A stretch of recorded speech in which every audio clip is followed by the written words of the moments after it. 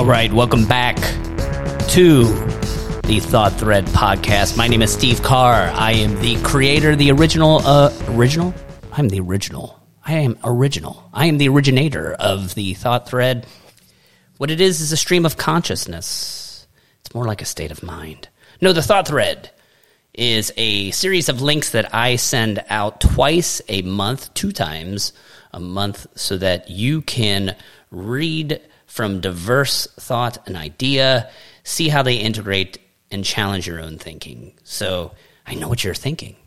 Where, Steve? Where can I find this thought thread? You can find it on my website, houseofcarr.com, CARR, houseofcarr.com/thread. Go there, and not only can you read this thread and the articles and all that I link there, you can actually subscribe to it and get in your inbox. So if you're listening to this, I'm assuming that you found it on my website. If not, go there. It'll be a good thing. So just to give you the ground rules, every thread, I have a theme. And the theme of this thread that I have chosen is based upon a text. And this is the sermon Bible teaching that I have attached to the thought thread this week. It's from our teachings in Psalms. I've had this series in the book of Psalms. This is from Psalm 127, which is not a long psalm, but I entitle it Trashformation. Trashformation. And it's really talking about how we live in this day and age where we are figuring recycling out really well. And I believe Psalm 127 speaks at a higher level contextually to this idea that if you want to say trashformation, how we have junk in our lives and yet God can redeem that, hence this term trashformation. I can't remember if I made that up or not, but either way, trashformation, Psalm 127 talks about this idea. Yes, the thread for this week is the word recycle. And when I thought of recycle, really, my mind went back to the days of my youth, to a certain frog named Kermit, who once sang. It's not that easy being green, having to spend each day the color of the leaves.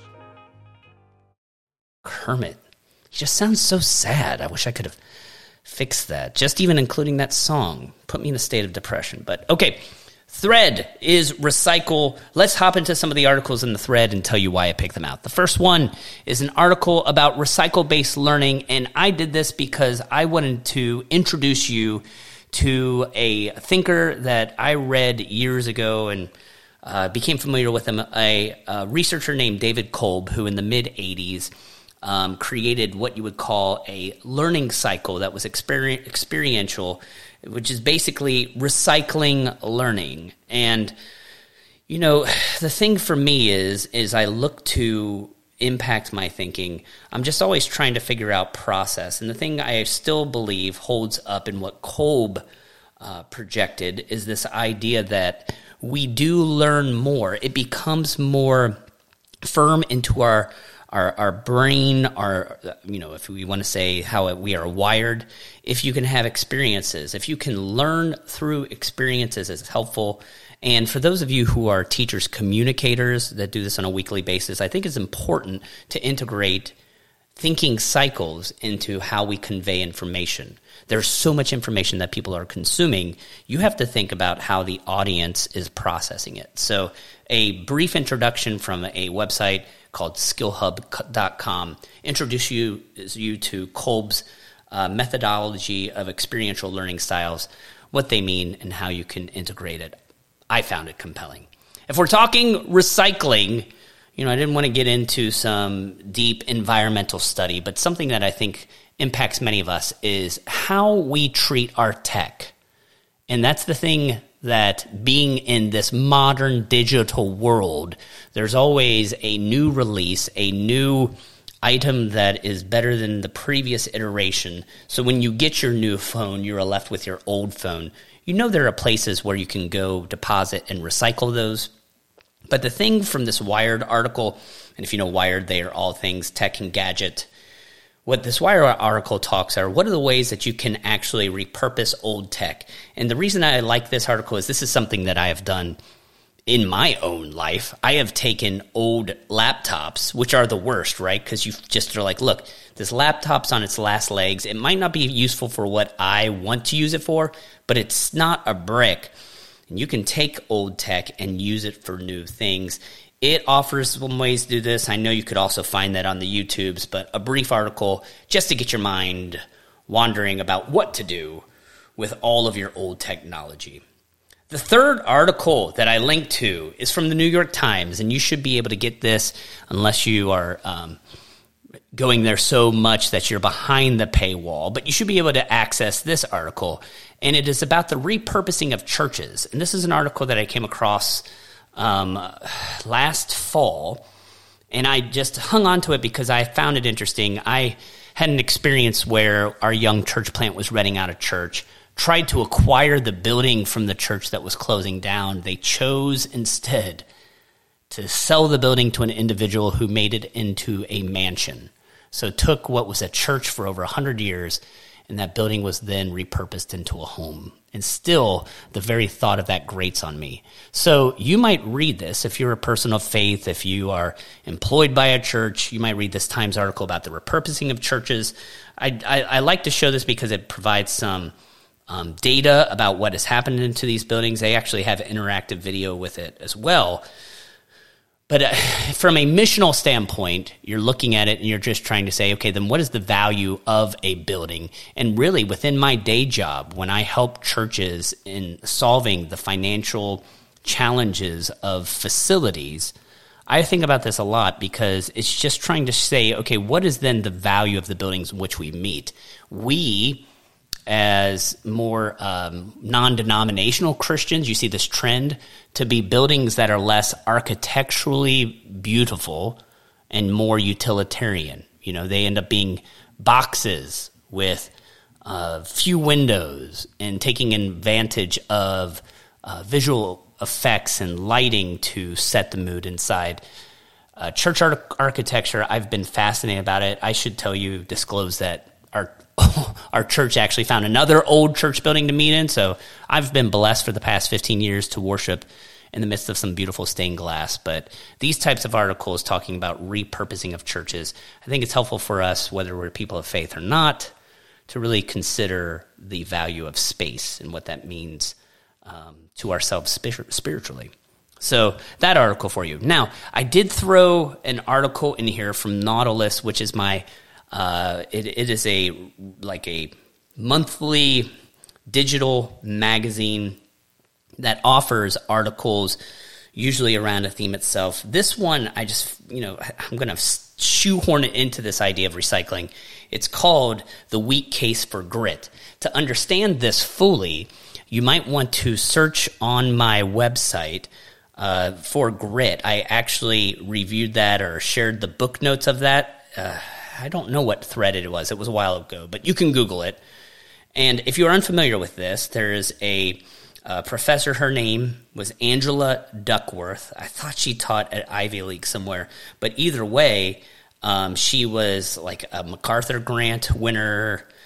She has an incredible CV. She wrote an incredibly popular book in the early 2010s called Grit, talking about how grit is the actual determining factor in people's success more so than anything else. Became massively popular, but this article, I enjoyed it because it's just trying to step back and question, okay, were there things that Duckworth assumed? Why do I keep wanting to say quack, quack, quack, Angela Duckworth? That's a Mighty Ducks reference if you didn't see that coming. Anyway, if you've read the book Grit, I just like to always, when I'm thinking about stuff I enjoy, and I enjoyed her book, but just to even see the counter-argument of it, I think is rather interesting. Speaking of books, every thread I try to suggest a book. This one I actually went a little back into the archives as well. This book was one that I read, I can't remember how long ago. I'm trying to find what the age of this, books don't age. The publication date of that was in 2016, but it was by Jonah Berger, and the book is Contagious.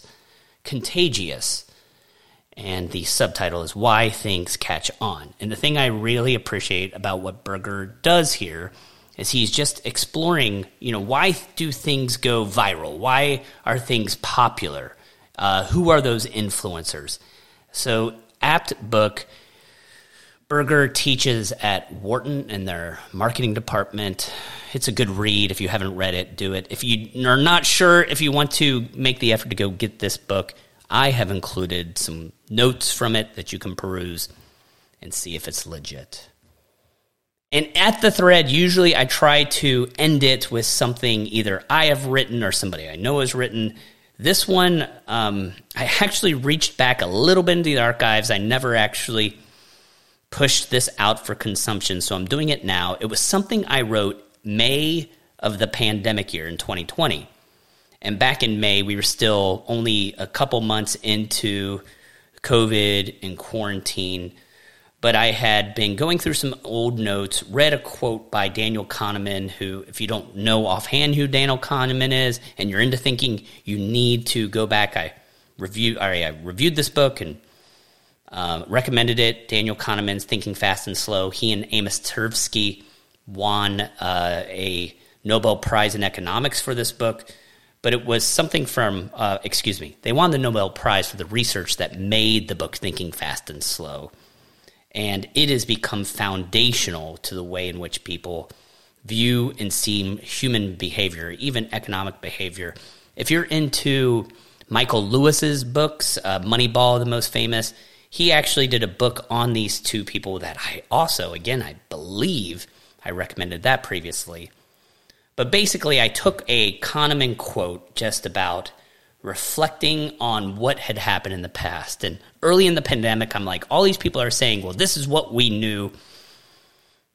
And we really didn't know a lot, did we? I can't imagine that we are here now. And that article was May 21st, so it's almost 1 year old. And if you had told me here in May of 2021 where we would have been, how long we would have had to deal with the pandemic, and that we're not even fully through it yet, I'm not sure I would have believed you. So something I wrote a year ago, it's short read, you might find it interesting. And maybe you won't find it interesting.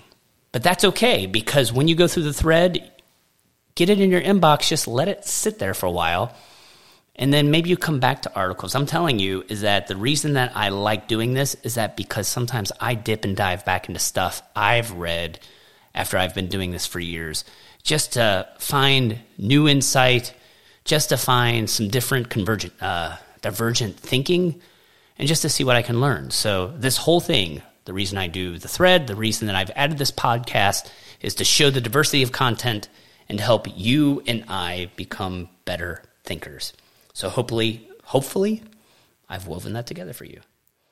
So that's this thought thread. And that's all I have today. So we'll do this again sometime. Go to my website. Get on the thread. Interact. Let me know if you've learned something. It's been fun, y'all. We'll do this again. Take care.